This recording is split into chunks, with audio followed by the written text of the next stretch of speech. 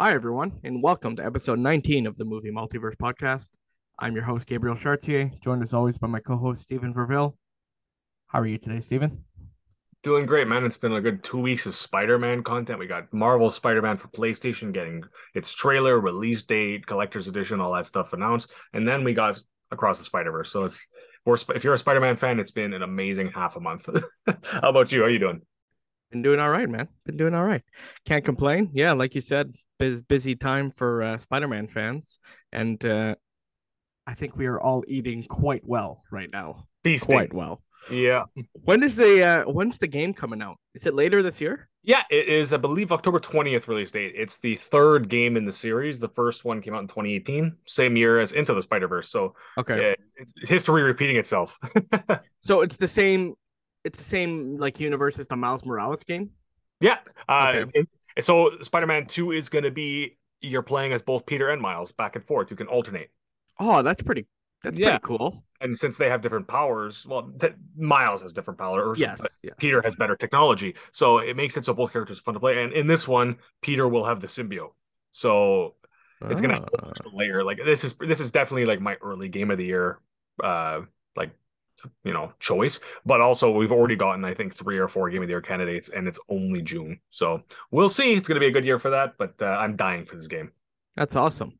Now, I'm gonna ask you. I don't know if you know the answer, but I definitely don't know the answer. Um, do you know if Miles has ever at any point had the symbiote in the comics? I'm gonna say no, but that's off the top of my head. Actually, Okay. yes, he did actually, but it was not in the main timeline. It was a Carnage symbiote. Oh, Yeah, okay, I'm okay. fairly certain it was a Carnage comic book series. It was or like a Venomized comic book series. I've actually got a figure of it on my Venom shelf.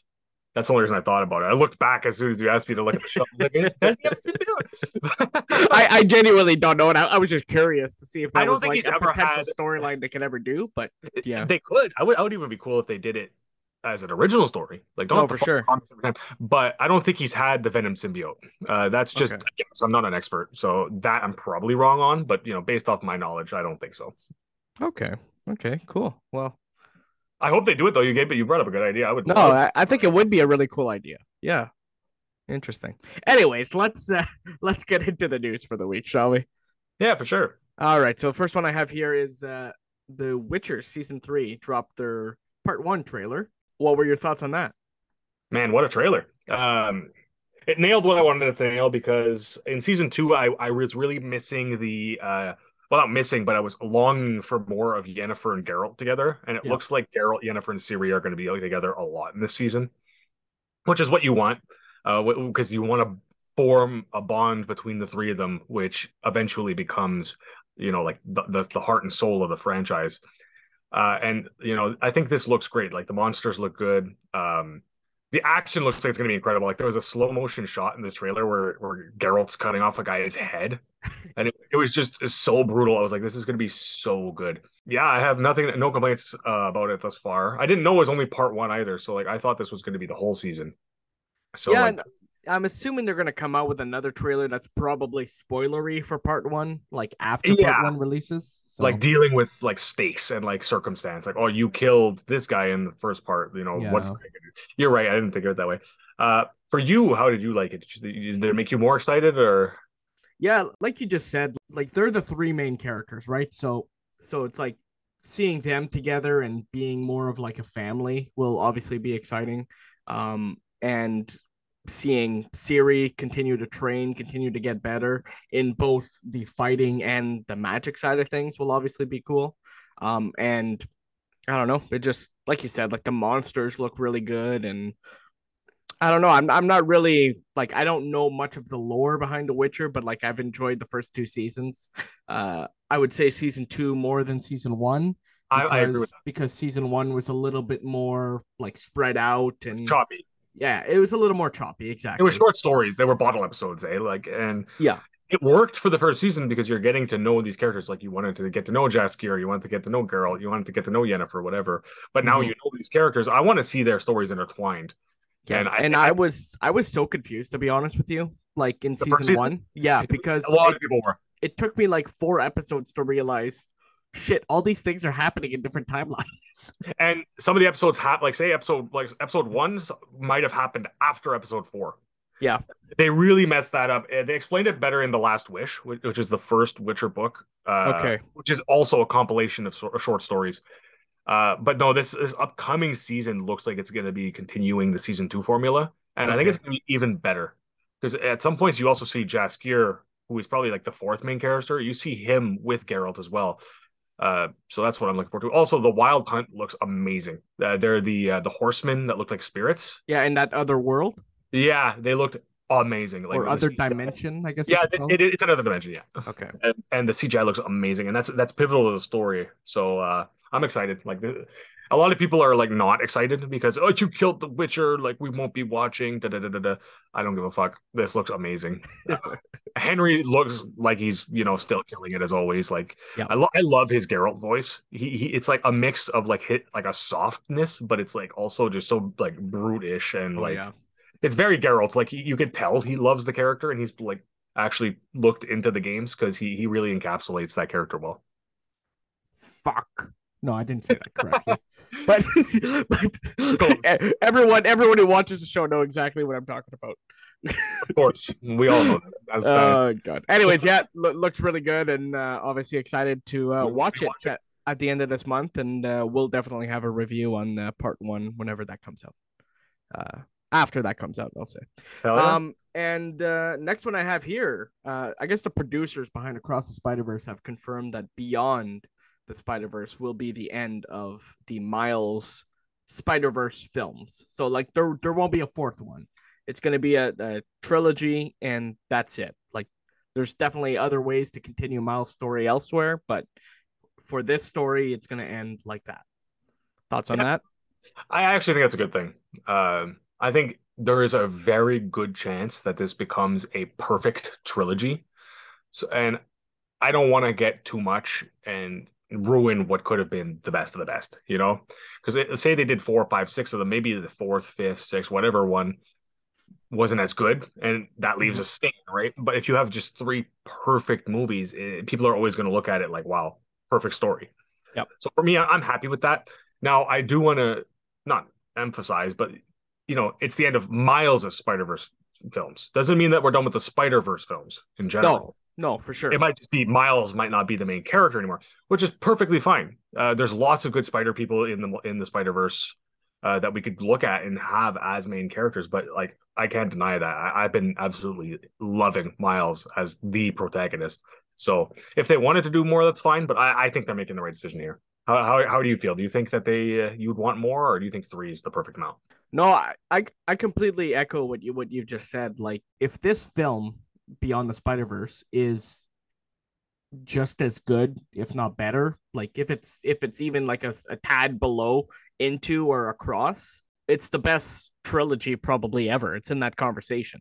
Oh, Like, it's so good. And what happens technically when you're going for like a, let's say you want to do a second trilogy or whatever, and Marvel is going through this right now. When you build up to something and end it with, let's say, Beyond the Spider-Verse here, it's because it's going to cap off the trilogy. If you were to continue that, people always struggle with the you got to build it back up phase, right? People always struggle with that phase of a continuation. So it's going to be hard to it would be hard to do. You know what I mean? yeah. And people would not hold it probably in the same breath as like those great trilogies anymore. If you were to try to do a fourth one. Now, Absolutely. like, they might be able to pull it off. I'm just saying, like, it's very difficult to do it. And so ending it here, I feel, makes a lot of sense. And these movies take a long time to make anyways and all that stuff. So yeah, Yeah, they have a cohesive story that they want to follow. And if this is the end, this is the end. And like you said, if they want to continue with a different character's point of view or something, that's cool as well.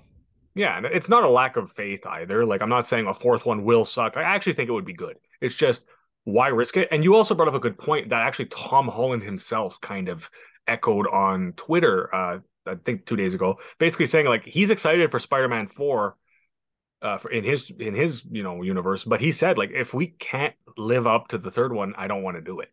Yeah.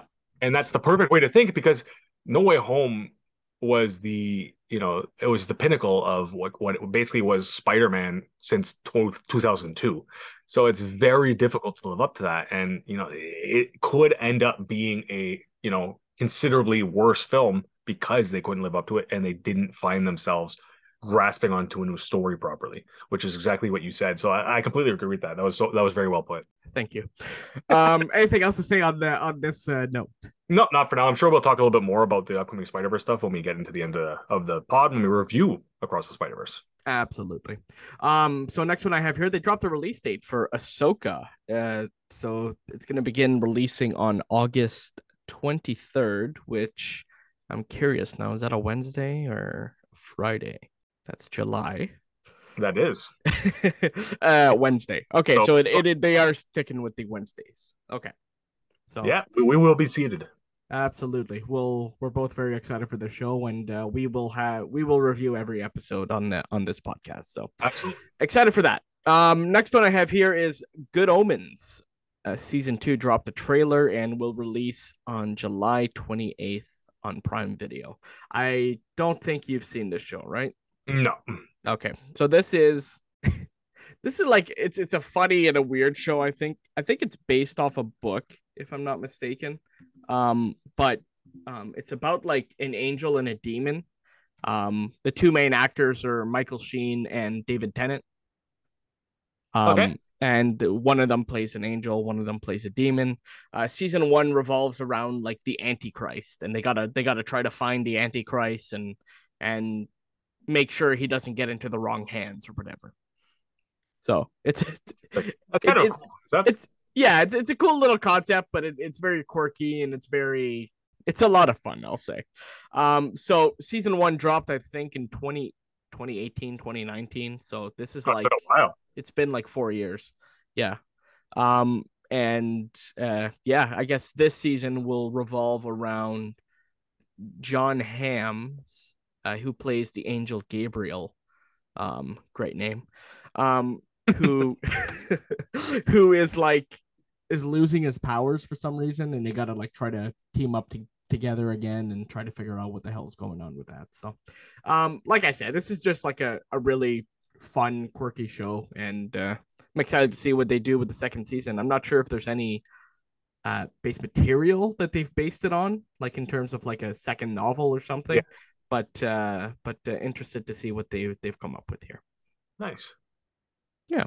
Next, Captain America 4, renamed from Captain America New World Order to Captain America Brave New World. I think I've been hearing the whispers of this for a while, so I don't think this is entirely shocking. Remember, I joked a couple of weeks ago that it was going to be World War Hulk. Yeah. But I think this is a pretty good name. What are your thoughts? It's a good name. I like the other name better, though. They're both good names, so like it's not like they went from a good name to an awful name. They went from a good name to a solid name. Like it's a downgrade, but it's still good. To be honest, I'm not sure why they changed the name. It's not like they did like what Serpent Society to Civil War. Like, you know what I mean? It wasn't like a complete change. They all basically just did like a soft reboot on the name. Do you any ideas why they decided to change that during this phase of the filming process? Yeah, I think it's like I think the name New World Order has like a problematic meaning in some cases. I don't know if it's like for a specific minority or something, but I don't know enough, to be honest with you, to actually explain it, but I believe that's part of the reason why they probably wanted to change the name. But yeah, they probably like, I don't know. They probably just wanted to avoid that comparison or whatever. So, renamed it to this, which, like you said, I think it's a fine title. I think this movie is going to be awesome. So I have no issues as long as it's good. It's fine. It could have been, now that we're talking more about it, it could have been maybe worry of copyright infringement with the WWE because they had a faction called the New World Order, the NWO. So maybe that's copyrighted at this point. No, I think they would have dealt with that when they called it originally, right? Yeah. So I'm not sure exactly, but I think you might be more nailing the head on that. Maybe it is something more of an offensive Yeah, it's like a But conspiracy theory with like a minority, some sort of exactly. propaganda shit, or I don't really know enough to be able to actually explain it, but I believe it has something to do with that, and they probably just wanted to avoid any comparison to whatever the actual true meaning of it is. You know what I mean? So Yeah, yeah, it's no big deal. I think this is still a good title. yeah, and they also they dropped a photo, I guess, when they announced this of Harrison Ford and Anthony Mackie on Yeah, set. So just chit chatting, and you get to see the new cap suit, which yes, is not as nice as the one that was in Falcon Winter Soldier. yes. You That's also fine. see some ripped jeans on Ripped jeans. Harrison Ford's. Oh, he's So cool now. He's well, fashionable he might turn into a Hulk, Red now. Hulk. Ooh, I don't know. I don't know how Captain America would stop Red Hulk, but we'll see. We'll see. Exactly. I'm not sure if you saw these comments, but Chris Hemsworth talked about Love and Thunder. Did you see that? I did. Some of the comments were about him, like almost like being upset, right? About some of the comments that some directors were making. Was that real? Yeah, some of them were that where he was Also, like, him saying like he enjoyed the process and stuff, and there was a few other things. Like it was very mixed bag on how he felt from what I was gathering. yeah. So he talked about how his friends' kids were like dissing on on Love and Thunder. They thought this one is too funny. The CGI is not good. They were just dissing. And Chris was like, I couldn't help but cringe and laugh at that. Like it was like I have these 8-year-olds critiquing my films. Which was made for 8-year-olds. Yeah, no. So it's pretty funny. And then he kind of explained, like, it's kind of, he said he probably agreed that it was too humorous. Like they had too much fun making this movie. And he's like, but it's kind of hard to tell while you're making it because you enjoy the process, you enjoy, how things are going. And it's kind of hard to see how people are going to react until obviously they see the final product. So No, exactly. yeah, and yeah, as you mentioned at the first there, he did mention about the Scorsese and Tarantino comments about uh those the I think it was Marvel mostly a movies and joke. comic book movies in general. Yeah. So I think it was uh, mostly a joke on his part because I didn't watch the interview. I saw these as quotes on Twitter, but apparently he was chuckling. So I think he was oh, mostly okay, joking around and just having a good time. Chris Hemsworth doesn't seem like a very serious guy where it's like he takes his like he's gonna be like defending his movie till the end of the days. I think it's more like he's just having fun, doing a good interview. Charismatic guy he is. yeah, no, for sure, and listen, I'm sure whenever he's if they find he's essentially said the same thing as every other Marvel actor, right? If they find a good story, he's willing to come back. So Yeah, and um, they definitely will, and he will definitely be back. Absolutely. Last one I have here, Andy Machete, reportedly set to direct Batman, the Brave and the Bold for the DCU. Now, Andy is the director of the Flash movie coming out in a couple weeks. So, I haven't seen The Flash, obviously, it's not out yet.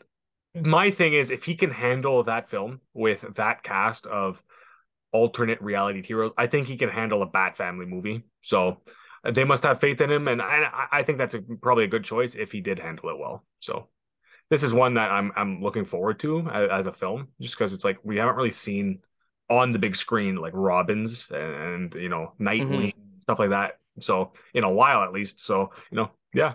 If he does a good job with the Flash, then I welcome it. for sure. And James Gunn has obviously been praising the Flash for the movie it is. So, not entirely shocking that he No, would allow Andy the keys to to this movie. So, for sure. any other news items that you wanted to bring up, Stephen? Nothing off the top of my head. Okay, sounds good. So I didn't write any like reviews for these two next things I'm going to mention, but I'll just do like a quick general review Oh, because I have watched them over the past few weeks. So the first one was Exo Kitty, the sequel series to all the boys movies. So I enjoyed this. I thought it was very jumpy at first, and it took a while to get kind of settled into the show. But I thought it was very enjoyable. It was very like adorable, and it was set in Seoul, like in South Korea. So in terms of like representation and stuff like that, I'm not entirely sure how accurate it is or like like I've never been there. I don't live there, so I don't really know. But I thought the characters were all enjoyable, likable. I thought the relationships, what they did with that was pretty good. I thought the way it was shot and the way the stories kind of blended together was all right. Like I said, a little choppy at first, but like once it really got settled in, I thought it was really well done. And a lot of representation in this show, which was nice. So really enjoyable. I think this was, if I'm not mistaken, the first time that Netflix has done a spin-off off like an original piece of content. So interested to see like if that continues in the future. There's obviously been talk of like potential Stranger Things spin-offs in the future as well. So curious to see how that does. I think this show did decently well enough. If I'm not mistaken, I think it performed better than that 90s show, and that 90s show got renewed. So we left off on a little bit of a cliffhanger with a bunch of storylines still yet to be tied up together. So hopefully it gets renewed. And yeah, like I said, thought it was enjoyable. I would recommend, if you're into this type of show, to watch it. Good. Yeah, they probably will do another season if there was cliffhangers at the end. And you said it was well received, so yeah, it's probably going to be announced sooner than later. Yeah, yeah, exactly. They'll probably wait till at least like the 28-day mark from its release, which it's yet to hit. So No, exactly. and the second one I watched was a HBO movie. I'll say it's based off a real story about a woman who was a whistleblower, like in 2017 around.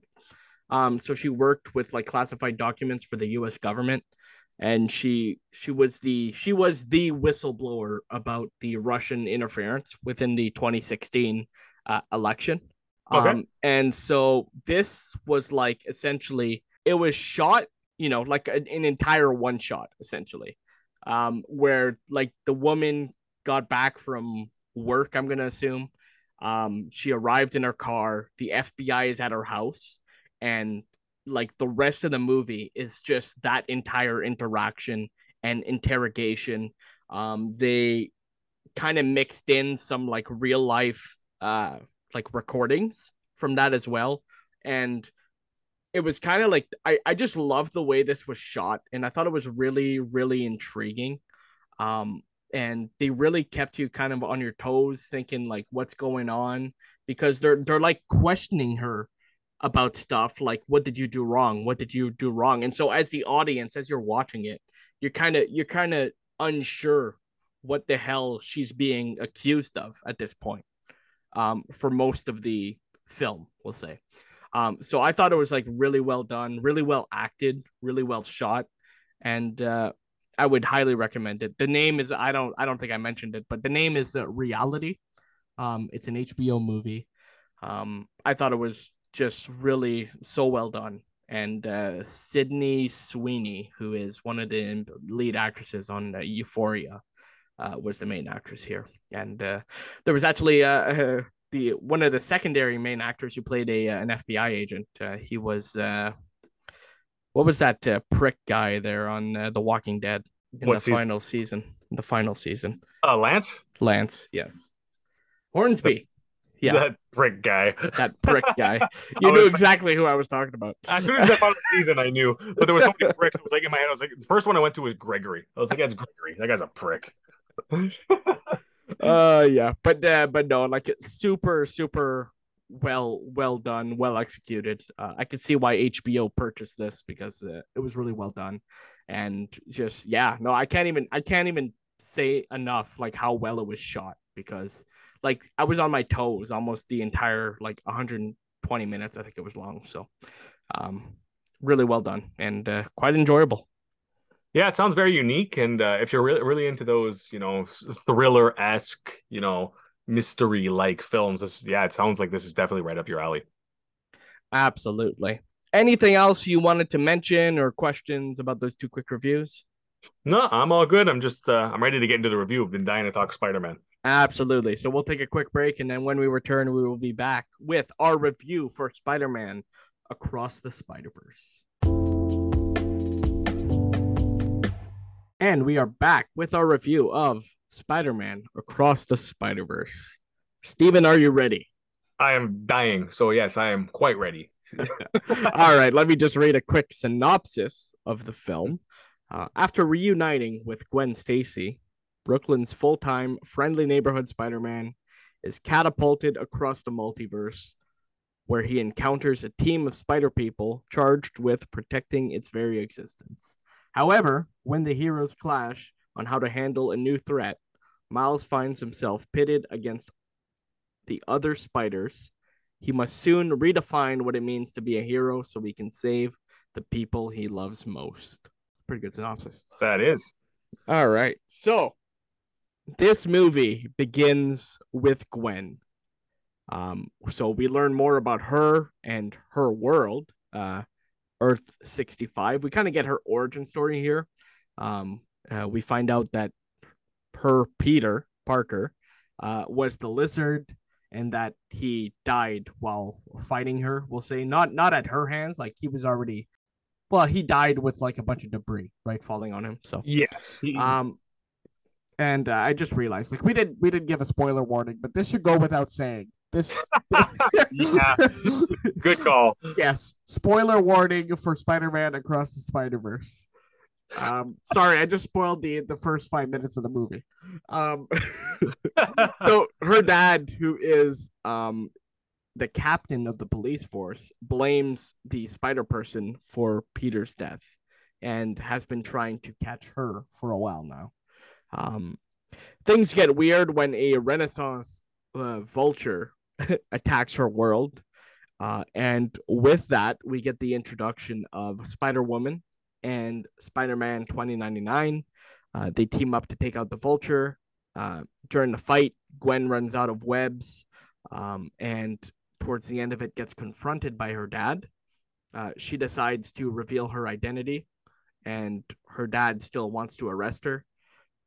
So being at a crossroads, she gets an invite from Spider Woman and 2099, and she disappears into a portal. And opening credits roll. Man, like this was like such a cool way to open this movie. Yeah, I Like agree. the first like 20-30 minutes, like we don't even see Miles. It's just with Spider Gwen. And like to me, like I love a late opening credits, but like I just enjoyed this so much. Yeah, I thought they handled it really well. And the thing is, it kind of sets up what you think is going to be essentially the plot. Like for me, at least, watching it, I thought, Gwen joined them. Oh, Miles is going to join them next. Like that's kind of the way I thought it was going to go. And you got a really good vibe of like how it works with Jessica Drew's Spider Woman, and then of course Miguel O'Hara's 2099. They felt like Spider people. They were heroic, they were strong, and there was some humor there. They were playing well off each other, and I thought it was a really cool. And you also got a really good look at how, and this was an early look that further gets expanded, but about how the different dimensions look so unique. Yeah. This Renaissance vulture looked like he was made of parchment, and even to Gwen in the movie, she was like, "Might want to stay away from the fire," like making jokes with him. And then of course when you compare Gwen's universe to Miles's, which we'll get to in a second. Gwen's, I don't know how to describe it. There was like a color shifting thing to it. Yep. Like whenever they were in the universe, it felt like the colors were always changing. I think it was almost like they were changing with the mood. Yes, that's I was just about to say that. I think it shifts with like her mood. So Like I when thought it she's was really cool. happy, it gets brighter, and then when she's obviously like very much depressed at the beginning of this movie. Yes. And in a very dark place because like she lost her best friend and her dad, who's probably the only person who she loves at this point, who's left in her life, essentially is just trying to hunt her down. Yeah. And she's also been unable to get back to Miles because she doesn't have a way to try to go through the multiverse at that Absolutely. point. Yeah. And I really love the introduction of Miguel and Jessica here because their different spider styles really really were shown off properly here. You see it right out the bat that Miguel doesn't have spider sense. No. You also get a good look at his different types of abilities. His webs are not organic or web-like; they're actually energy. He's got claws. They actually showed his fangs, which is something they never showed again in the film, which I kind of wish they did. But they showed off that he has his own unique set of powers, and same thing with for Jessica. She actually shoots webs out of her fingertips. It looked like. Yeah, and such a badass. She's like 8 months pregnant and Yeah, out I know here on she's a on the motorcycle motorcycle. fighting villains.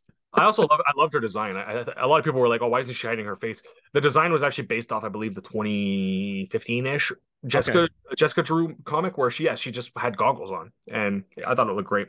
And like I said, like they had such great personality at the beginning, and it actually kind of leads you to believe that they will be a specific way, especially Miguel, where he actually turns a little bit later on. So we'll get more into that in a bit. For sure, for sure. So after this opening sequence, we are now back with Miles on his world, Earth 1610, sorry. Obviously, we see him. He's getting much better at the whole Spider-Man thing. Do you remember how much of a time jump there is? I thought it was like a year and a half or something like that.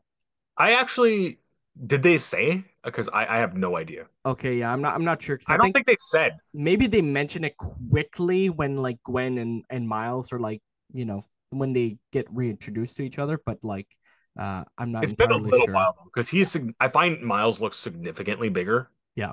Like he looks like he's at least like a foot taller, and it feels like they haven't seen each other in a very long time. So, I think a year might be appropriate because, Okay. he's getting older, but yeah, I think about a year probably. For sure. So we get obviously introduced to the Spot, who Miles thinks is just a silly character who is a villain of the week. We find out later that is very much not the case. We get a lot of really good, funny, heartfelt moments with Miles being Spider-Man, with Miles and his family. A lot of good like school stuff and. I still can't get over that hilarious moment when he brings the cake for his dad's Oh my God. ceremony. Like we were both like laughing for I think like 5 minutes after this joke happened. Like It so perfectly done, right? it's like I wrote this big message on the cake for you. And it says I'm not proud. And it was so perfectly shot. It was so quiet Yeah, and it was just like, what are the odds? And it was almost a surprise because I wasn't expecting that, right? So it yeah. almost caught me off guard. So yeah, we were in the theaters legit like cackling, and I had to literally think of something else because I was like, I'm gonna get kicked out of this movie theater. So Oh god, yeah, so but perfectly. that was so well done and so well executed, like you just said. So Miles obviously gets grounded for this, and that's when Gwen appears in his bedroom. So we get reintroduced to their friendship and their relationship. She is obviously here on a mission to keep an eye on the Spot, but instead of her watching the Spot, she ends up placing a spider droid on his tail and decides to spend time with Miles instead. We get a lot of really, really good scenes here.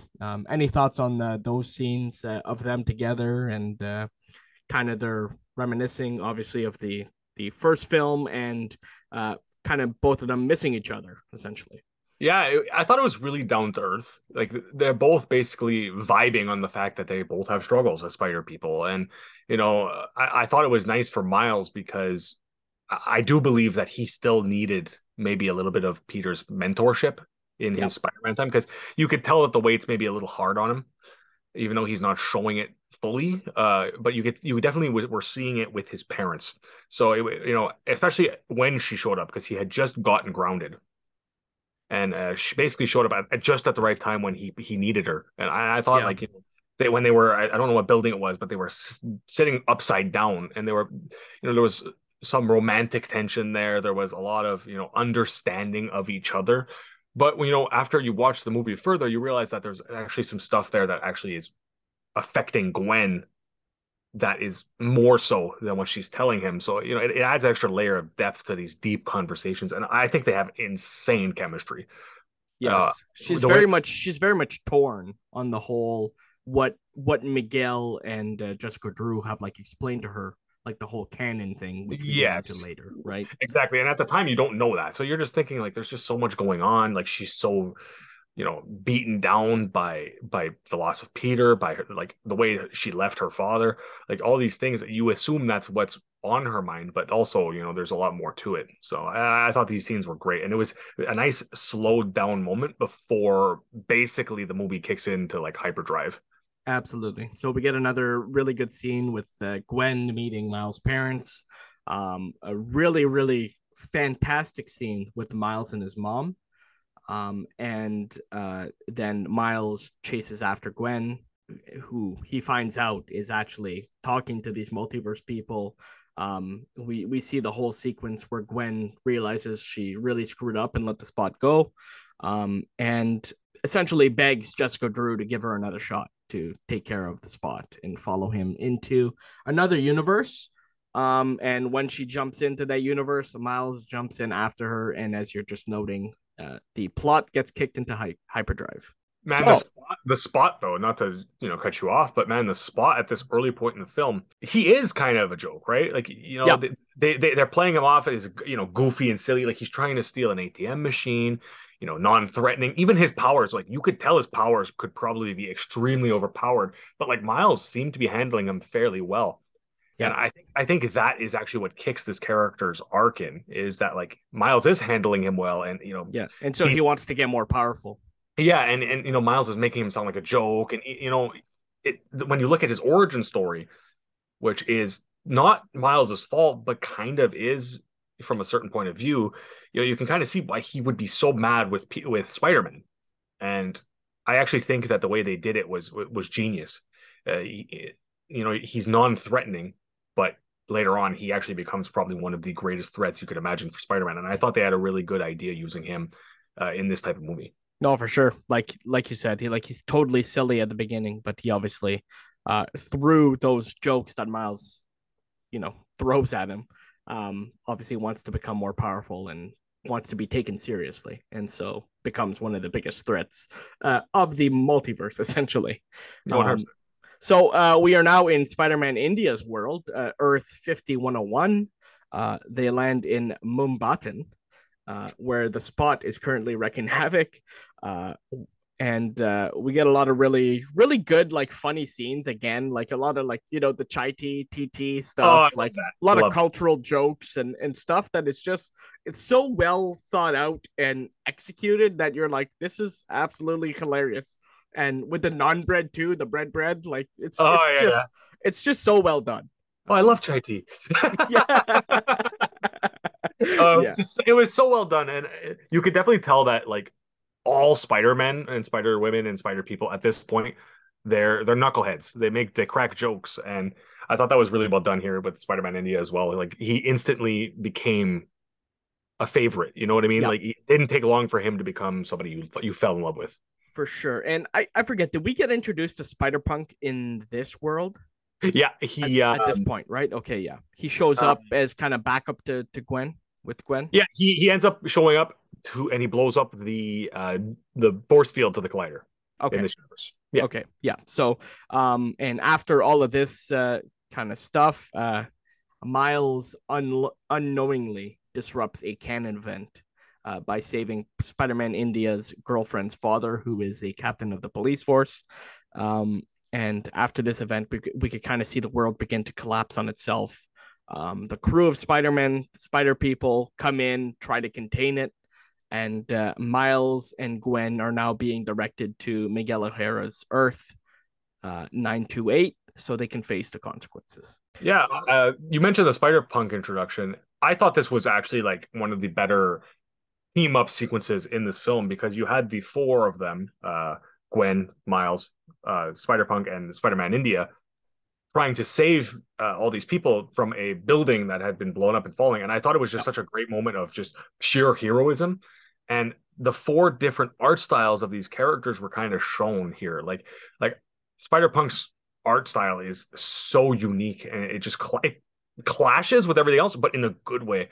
And Yep. I thought this set of action sequences was phenomenal. Just pure Spider-Man fun, swinging awesomeness, web slinging. It looked great, and they all have a unique style that I thought fit really well. Yeah, no, done really well, and like you said, really great showing of heroism there, teaming up together. So, So once they arrive into Miguel O'Hara's Earth 928, Miles gets introduced to the whole spider lobby with all the spider people. We meet some pretty cool and interesting spider people here. A lot of really, really cool stuff. A lot of Easter eggs as well. There was a, I think there was, a, I saw, I like, I was just scrolling online and I was like, holy shit, all the shit I missed. Like, this is like so great. So Miles gets introduced to Miguel O'Hara. Peter B. Parker gets reintroduced into the film also. And we also find out he's now a father to Mayday Parker, and takes his kid everywhere on missions. Not that great of a dad, I guess. Not really, but she does have powers. So yes, yes, she handles herself. Yeah, but maybe I shouldn't have made you the web shooter. He says at one point, like, what? Why'd you give the baby a web shooter? just hilarious, just I loved hilarious. it. So we learned that Miles is considered an anomaly, as the spider that bit him was meant for another world, and essentially, had he not been bit, or had that spider not been released onto that world, the Peter Parker that was on his world would still be alive. We also get introduced to the concept of canon events and how they vary for each spider person. A lot of really, really cool sequences here. We obviously get a bunch of live action sequences and stuff like that. We get the Amazing Spider-Man scenes. We get Spider-Man and Spider-Man 2 scenes. I forget. But we get obviously to see Toby and Andrew again in live action. We see the Prowler played by I forgot his name last time we talked about him. And, yeah, exactly. No, I'm sorry. I just keep blanking on his name for fuck's sakes. I keep thinking of Community. That's why. That's exactly why. I keep thinking of Troy, and I'm like, that's not his name. But yeah, Miles actually realizes at this point that one of the canon events is a police captain close to Spider-Man has to die. And this is kind of the moment where Miles decides that he cannot abide by the rules here set out by Spider-Man 2099. He doesn't accept that these things have to happen. And decides to rebel against Spider-Man 2099 and the entire group of spider people. And tries to get back to his Earth and go save his father. So he fights off thousands of spider people to get to the machine invented by the Spider Bite, another pretty cool character, to read his DNA and send him back to his Earth. In the meantime, Gwen essentially gets banished back to her world for her involvement in the events that transpired. While there, like, we get a really, really great moment with her dad. And like we were talking earlier about like how the things like change, the colors change, yes, with like her mood. And this is like when he says like, no, I quit the force or whatever, or I forget if he stepped down as captain or quit the force, but I think he quit. Okay, so like when he quit the force and then says like, can I still get a like, can I still have a hug or whatever? And like before he even finishes his sentence, she is like already in his arms. And like you see the whole coloring behind and all that. I just like that scene was so well done. Oh, genius. Brilliantly done. So I really enjoyed that. And then her dad kind of casually tells her that a weird person left something behind for her. So Spider-Punk, I guess, left a. Did he leave his multiverse jumping bracelet? No, actually, what happened is there was a sequence where they were walking through Miguel's base. Okay. And Hobby, who's Spider-Punk, was talking to Miles and stealing things off the walls and stuff. Okay. He built the bracelet for her, and he actually, when he said, "Oh, screw it, I quit," he threw his bracelet off. So he doesn't have a spider people bracelet anymore. Okay. I guess maybe they could be tracked. I'm not sure, but yeah, he made his own. So, and I'm assuming he made his own for himself as well. As interesting. We might see him later. Yeah. Well, he gets collected at the end, doesn't he? He does. That's why. So I'm assuming, at the end, he ate his own as well. Because and what's cool is you can see when she uses his bracelet, the portal looks like his art style. Yes, Noticed yes, it only okay. on my second viewing. I noticed like the portal didn't have that like futuristic orange anymore. It was like multicolored and it looked like paper a little bit on the edges. It was really, really, really neat, and I love that. And I want to talk more about Spider-Punk near the end because he stole this a lot of scenes for me. Okay, sounds good. So she immediately uses that jumping bracelet to jump to Miles Earth 1610 to go help him. And I thought this ending sequence was really well done. So Miles reveals once he makes it back to his mom that he is Spider-Man, and we get a whole scene. Like it took me a while into this scene to figure out what the hell was going on. Like I was taken by surprise here. I'm not sure if you kind of knew what was going on, but I was taken by complete surprise until at least like a little bit into the and maybe even when Gwen like said like shit he's in the wrong universe. Yeah, Like I had no it idea. took me that long to figure it out. Like even with his mom being like, "Who's Spider-Man?" I was like, kind of a little confused. I was like, "Doesn't Yeah, I she?" thought it was just like a mom thing being like, not knowing who the heroes are, shit like that. Like Yes, but upon uh rewatching it, she talked about Spider-Man earlier in the movie, so that's why okay. I was like, "Oh, okay." So they even talk about him in the first movie when on the newscast on TV where they're saying, "Oh, Peter Parker has died. He was Spider-Man." Yeah. His dad and his mom are watching TV, so she did know, and that's why it didn't click in my head. So it took, for me at least, yes. I think when I saw Uncle Aaron, I think Okay. it's when I was like, "Oh shit." Yeah. Yeah, yeah. Because in that point, he also realizes he's like, "Oh, I'm not in the right universe." No, So for sure. For sure. So yeah, yeah, really well done. He obviously finds out he's in the wrong universe. He's actually been sent to Earth 42, the universe that the spider that bit him was supposed to go to. This universe is one without Spider-Man. Uncle Aaron is alive.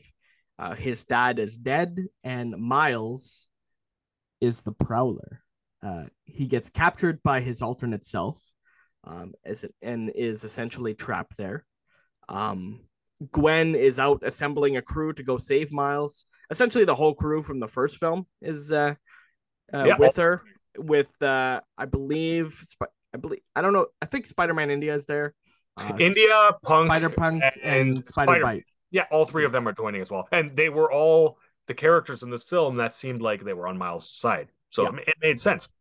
Uh, One thing that's really cool here too for me is she doesn't know that he's been captured by an alternate version of himself. She just thinks No. that 2099's after him. So that's or 2099 his.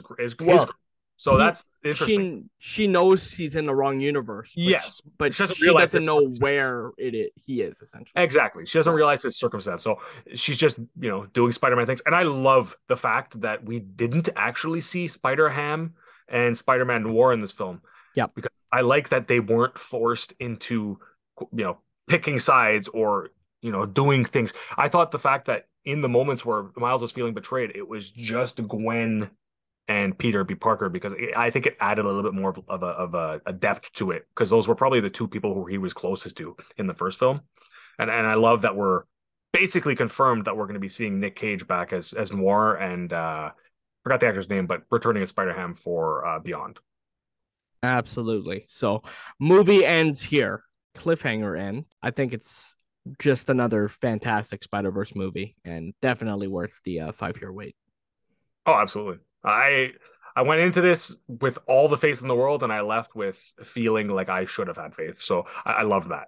Now, Absolutely. uh, any particular main highlights you wanted to talk about, or just things that you want to go more in depth about? Yeah, so I mentioned it a little bit there while we were going through the movie, but I think like Gwen's story and her arc in this film is absolutely fantastic with her father. And with Miles as well. Although her arc with Miles is yet to be concluded, because Miles obviously feels betrayed in the end Everyone. by yeah, by Peter B. Parker, by Gwen, because they've essentially been keeping this a secret from him, right? And he obviously feels betrayed by that. So So there's obviously a bit of redemption left there for that story, but I thought Gwen's story in this film was absolutely fantastic. I really enjoyed Miles' family and like that entire storyline. I thought that was really great. And like in a film about the multiverse, how do you ground things, right? Like the stakes are world ending. So how do you ground things? It's essentially a story about Miles trying to save his father, right? Yeah, And so 100%. that's how you make it grounded. That's how you make people care about it. And they've made a really great film and story out of this. How about you? No, I agree. I loved the dynamic between it's almost like a different parenting style or a different even like personality between his mom and his dad. And I thought his dad was absolutely hilarious in this film. And there was like this one sequence where Spider-Man is talking to his father, Yeah. and it was so charming, and it had me like chuckling in the theater, and I just loved like that his dad felt very human. He didn't just feel like oh, I'm gonna be police captain, I'm just a typical cop. Like there was a lot of depth to that character about how he feels like a screw up, and you know he's worried about his son, and I just loved it. I thought that was so well done in that part. Yeah, it's like he was confiding into Spider-Man about, things that were going on at home and how he was struggling and trying to figure out, what was the right thing to do. So, Yeah, yeah. absolutely. The star of this film for me, and not to put down Gwen and Miles, who kind of felt like co-leads. I thought they both did their job perfectly. To me, it was Spider-Man 2099. I think he was absolutely special. And he starts off the movie feels like Spider-Man. He's trying to be a hero. He's pretty down to earth. He's a little bit more serious, but it's fine. And even when Miles first meets him, he's still like he's clearly frustrated, but he's still Spider-Man. Like he's still pretty calm, reasonable, like Miles, I'm sorry, kind of thing. Like, yeah, this is unfortunately what has to happen. You're gonna have to stay here. Like that just is what has to happen. And it's just you see that his character's been so broken down from his own mistakes that as soon as Miles basically says that's not happening, like it's like he turns on a switch and he gets frustrated, angry, he almost becoming a villain at this point. Like, Yeah. and I thought it was so nice that they actually kind of showed that he wasn't just this villain and this broken character from the No. start. You saw the old Miguel O'Hara in there. And I also like that they showed us why he's broken because he went into some other versions of himself's universe and actually destroyed that universe, which I believe, if I understood correctly, was Peter B. Parker's universe, original universe. Is that understandable, or is that not what happened? Well, I mean, Peter B. Parker's, I don't know. Like, Because he said like right, Peter B. Parker was the Spider-Man of that universe. So I don't know, maybe if they destroyed like a neighborhood. They didn't quite go into yeah. exactly what happened, but you I, definitely see that Miguel caused something with canon events to basically destroy a universe, and his child in that universe actually was, killed, I guess the proper term would be. And, he's living with that mistake every day. And I think he's kind of projecting onto these other characters, his mistake, almost like you can't make that mistake. I did it already. Like, don't be like me. But he's doing it the wrong way. And I just loved how Oscar Isaac played this character. okay. And I think, what's cool too is you really, when you look at him and Miles, they're both their aspects and both of their standpoints are very understandable. I didn't feel like either of them was being unreasonable in the sense of justice and being a hero. I thought they both had good points. And I think that's why it makes sense that some Spider-Man and Spider-Women, Spider-People were like, yeah, Miles, you're right. And some were like, you know what, like Miguel's right. Let's stop him.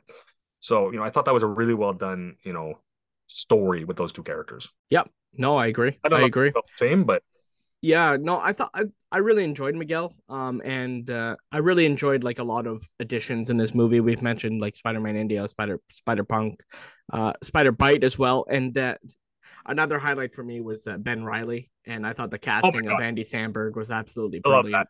He was more like Um, an Easter egg at that point. Like he was very, very like cameo, but like I thought he was so well done. Art style was great too, by the way. Very almost like realistic, overly detailed. I loved it. yeah, no, I I like agree. I agree. So we also got a lot of live action sequences in this. Donald Glover's Prowler. Can we assume this is from the MCU. I would say yes, mostly just because we've seen this character before, and he Yeah. mentions he's got a nephew in Homecoming. I actually think that's a fair assessment. I don't know if we're going to see him again though, or if that was like an Easter egg. To me, I go either way with it. I like him as an actor, so if they do bring him back, cool. If they don't, cool. It was a fun Easter egg Yeah, if we see him again, I think it's going to be like a post Secret Wars. It would be like a Spider-Man I 5, agree a Spider-Man 6, with my with the introduction of Miles in yeah, the 100%. MCU. We also saw the Venom verse, which I had like I've never seen the Venom movie, so I had no idea. You had to Yeah, tell me what it was. it was Um, it was nothing special, but it was neat. It's Sony using their assets, right? And yeah, I thought it was neat. It would have been cooler if it was Tom Hardy, but yeah. They didn't fuck want to show Morbius. yeah. Thank you for not doing that. Oh god, yeah. And then there was the TASM scenes and Raimi scenes that They were basically just stolen from the movie too, right? exactly. They were just Hired replaying that. a scene from the film. So Yeah. There pretty was a lot cool. of Easter eggs, like almost too many to even talk about, like dozens and dozens. And it's the more I watch, TikToks, whatever, I'm finding new ones. And it's gonna take probably years before people are like, I could name every Spider-Man in that scene because there are so many of them. For I sure. actually do have one complaint with the movie. Sure. It's not a big one, but it's me almost being nitpicky. I don't think they handled the music as well as they did in Into the Spider-Verse. Into the Spider-Verse gave us, I believe, like 3 or 4 iconic Yeah, songs. they're not as memorable. I thought it was enjoyable, but I would Yeah, agree they're not as like there was no what was that What's Up Danger and yeah. the other one there the song that Sunflower was one of them. Sunflower. Yeah. I'm Not Scared was another one that I really liked. Like those 3 songs to me are iconic and like synonymous with that film. And when I look at Cross the Spider-Verse, I don't think they did the music quite as well. Did they? Was that a choice? Probably, but it was something about the first film that I thought gave it a little more character Okay. that was lacking here. And that's more of a nitpick than a complaint because it's like, oh, not the movie sucked with no Mhm. music. You know, I wish we could have gotten some more because Metro Boomin did a whole album, right? They could have used a few of those songs. Yep. I think. Yep. No, But yeah, I've been enjoying a couple of the songs too from the oh, it's a great album. but yeah, no. And I think the mixing was really well done. I don't know the name, but there was a TikToker that like pointed out some mixing there, and I saw it online. So I'm just gonna mention it briefly here. Yeah, sure. But at certain points, there's obviously there's Miles' theme, there's Gwen's theme, and there's Spider Punk's theme. Yeah, And like when Miles and Gwen teams up, there's like an iteration of like those two themes kind of mixed together. yeah, That's really well done. And then the theme, this is the theme that they play at the end when they show Gwen teaming up with all the spider people. And it's like a mix of Miles' theme, Gwen's theme, and Spider Punk's theme. And it's like it's really like you know what I mean? Like it's really like yeah. upbeat and punky and like yeah, Yeah, I just thought like the mixing was really well done. yeah, for But sure. I would agree with your assessment that there were no like extremely memorable So it's songs. songs. It's the sound Yeah, design was perfect. It was yeah, the songs, and you're mentioning the themes.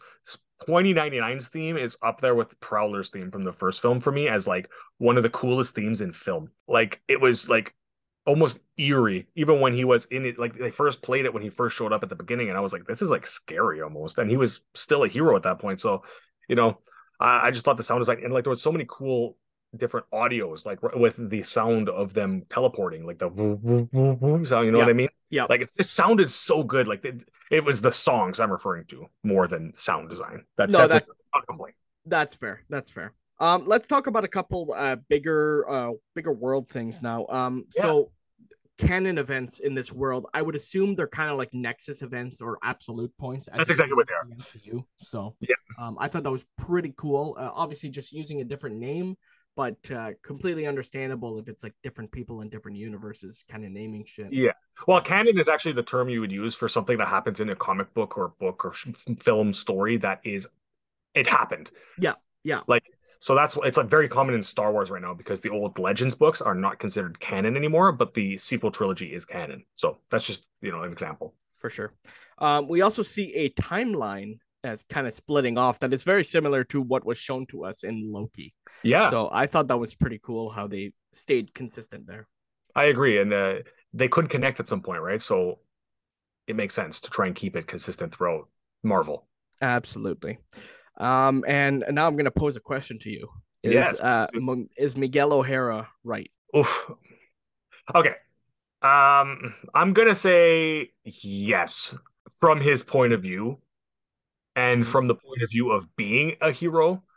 Uh, I think I would agree with him, but Miles is also right Yeah. in the fact that he needs to save everyone. He can't sacrifice someone. Yes, it's his dad, so that adds extra layers, and I think that is another reason why there is like a clear choice on Miles' part. But I Yeah. don't think a lot of Spider people would be like, yeah, that person can die to save the others. I think it's an experience thing. I think that's another thing with Miles too. He's such a rookie Spider-Man. Like Miguel's an older Spider-Man. Like he's been through it all. And even like Peter B. Parker, he's like, he was kind of like, man, like this happens. Yeah. They've been through it. They've seen like I might have to make a sacrifice for the greater good. But Miles, Gwen, Hobby, even Spider-Man India, these are characters who are clearly against that at the end of the film. They're Hmm. young, they might not know as much, right? So Hmm. it's tough. Do you think he's right? Like, do you think Miguel was being unreasonable in this film, or do you think his point of view is making sense as a Spider? I think it's kind of making sense in the way that like if he were in this case like he who remains, Yes, who is trying to keep the timeline like intact. But like Miles still has a right to go and try and save his dad. I agree. You know what I mean? Like to just banish him here to like so that he doesn't. And I get it. They're banishing him because he's considered an anomaly, right? Yes, And so like they feel like Miles is more capable of changing these canon events than other people. exactly. So that's why they're trying to banish him. But still, like I completely understand both sides, but I'm not sure Miguel is right here. No, Um, and he was being very reasonable too. Like, so, at first I found him very reasonable with it. He wasn't instantly chaining Miles up and putting him in jail. Like at first, he was just trying to reason with him, explain it to him. He was actually being fairly diligent with like, this is the problem. Like we need you to understand. And then it's when Miles starts basically negating, like fighting back is when things went south. But they could have handled that a lot better. yes, and when people get desperate, obviously things get muddy, and Yes. it's a little bit more murky out there. We'll just say that. So now, what do you think is going to happen in Beyond? So obviously Gwen is teaming up with a bunch of spider people, as we mentioned at the end. She's going to save Miles. Like it's unclear to me if she knows where Miles is right now. I guess maybe we need to like maybe they need to figure that out. Also, the other thing that I kind of noticed briefly there at the end, Miles is obviously captured by the Prowler Miles, but I think he's getting like he was getting ready to like try to shock the chains loose or something like that, right? Yeah, If it I'm looked not like mistaken. yeah, like it looked like he knew what to do to escape. It's just like you said, I don't know how they're gonna find him. Yeah. Maybe Spider-Bite would know because she was there when he disappeared. No, that's true. And she kind of had a look at the universe and said, and like let him go, right? She had the opportunity to stop him. She did, and she chose not to. That's another thing. So, Yeah. that might be a good like they might honestly be able to get him pretty early in this film. Hmm. And there's obviously like that universe is fucking it's a nightmare. Oh, it is. It's It's terrible. just villain infested. And what was the there was a thing too about the Sinister Six, right? Oh, it's the Sinister It was Six Syndicate. Mafia. Yeah, or Mafia. They're Yeah. basically just Sinister Six villains. But like you see in the distance, you saw like buildings on fire and stuff. Like Yeah. it's just absolutely It's a trashed. bad place. It's a trash dimension. So yeah, I don't actually think like in the next one. I don't think he's gonna be there long. Like I wouldn't be shocked if he's saved within the first 15-20 minutes of the movie. Okay. And obviously the thing that's gonna happen next is he's gonna want to go save his dad. But I'm You would just curious, like in with a title of like Beyond the Spider Verse, I'm just curious where they go with that. Like do they have struggle? Like do they struggle jumping through multiverses because Miguel O'Hara tries to like sabotage their jumping and shit? Like you know what I mean? Like Yeah, there's gonna be something like some sort of like something in their way because like the plot's kind of simple, right? Just stop the Spot from killing his father. For sure. But that might also be half of it, right? Maybe he'll stop the Spot from killing his father halfway through the movie, but then that'll cause, a ripple effect of the Spider-Verse. And then maybe all the Mhm. Spider people have to save the Spider-Verse. All the villains are getting into the reality, stuff like that. Like, we don't know, right? Because I don't think it's just going to end with, oh, well, Peter, or not Peter. Yeah, well, Peter helped, Miles stopped the Spot and now everything's fine. They're all dandy. Miguel forgives them. I think something's going to happen there. For sure. Because So, there's two sides of this too. Like Miguel wants the canon event to happen, like, he wants it. but Yes. he's also trying to stop the Spot here. Like the Yeah, yeah. Spot is causing havoc throughout the multiverse and specifically the Spider Verse. But like he's trying to stop that from happening. So there's like both things kind of don't agree with each other at points, right? So Yeah, it's a bit tough. Like, I don't know if I'm expecting Miguel to be the main antagonist in the next film, other than the Spot again. Like, I don't think if we're gonna okay, go into this movie like, oh, Miguel is a bad guy, or if it's like, oh, he's quickly gonna become a good guy again in this film. Like, I'm assuming they're gonna go with the antagonist role for the first bit because, well, he's against Miles. But like I said, they might actually settle that cliffhanger pretty quick. So it could completely change how we look at this next film. yeah, no, It would just be um, feel like more of the same, right? If they kept going with, oh, Miguel's against him. Like, I for just don't sure. want to do that too much. Like, eventually it might just be like, okay, well, we get it. But we'll see. Like, I really don't know. Like, this next movie, that's the thing too with this cliffhanger. It's kind of left me with more questions than I initially thought. Hmm.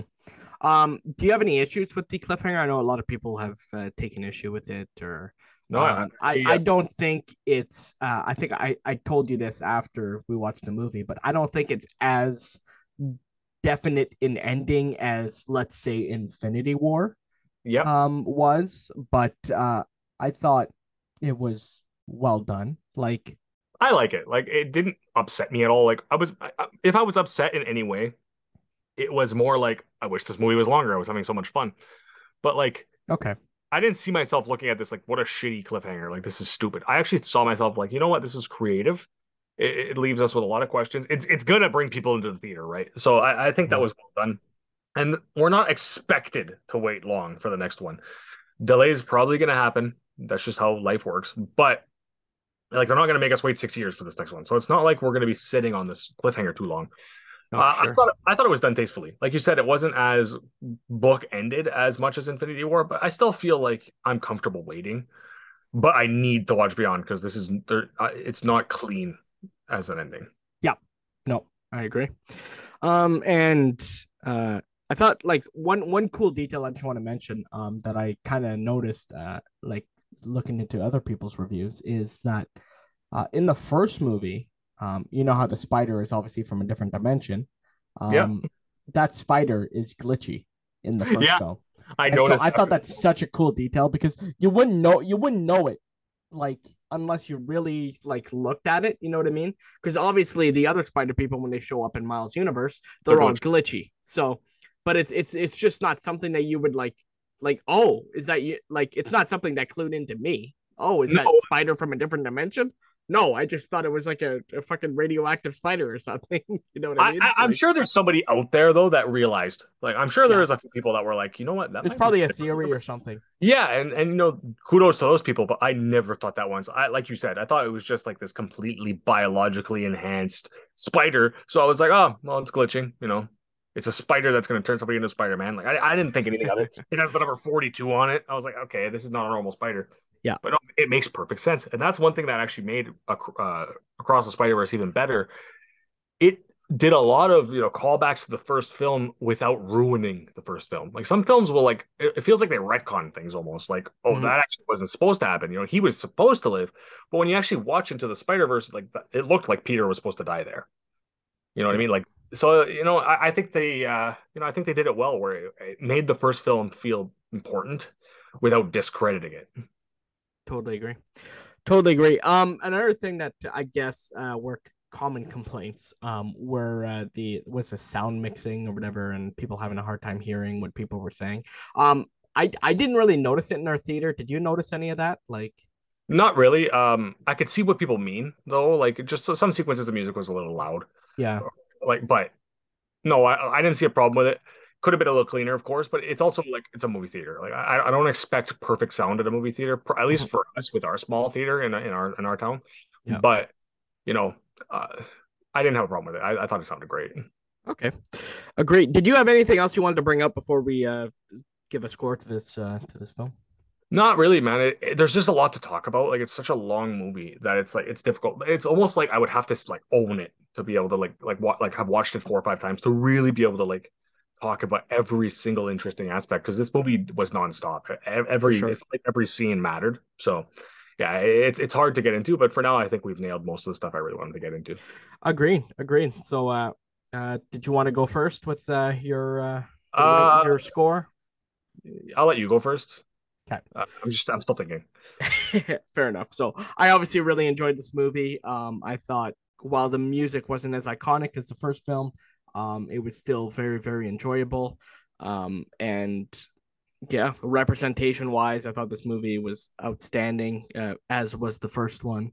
And maybe because there wasn't as much a definite end as the first film, um, I would I would rank it like just to say below Into the Spider Verse, but still a very good movie, and it's probably like Into the Spider Verse is my favorite Spider Man movie.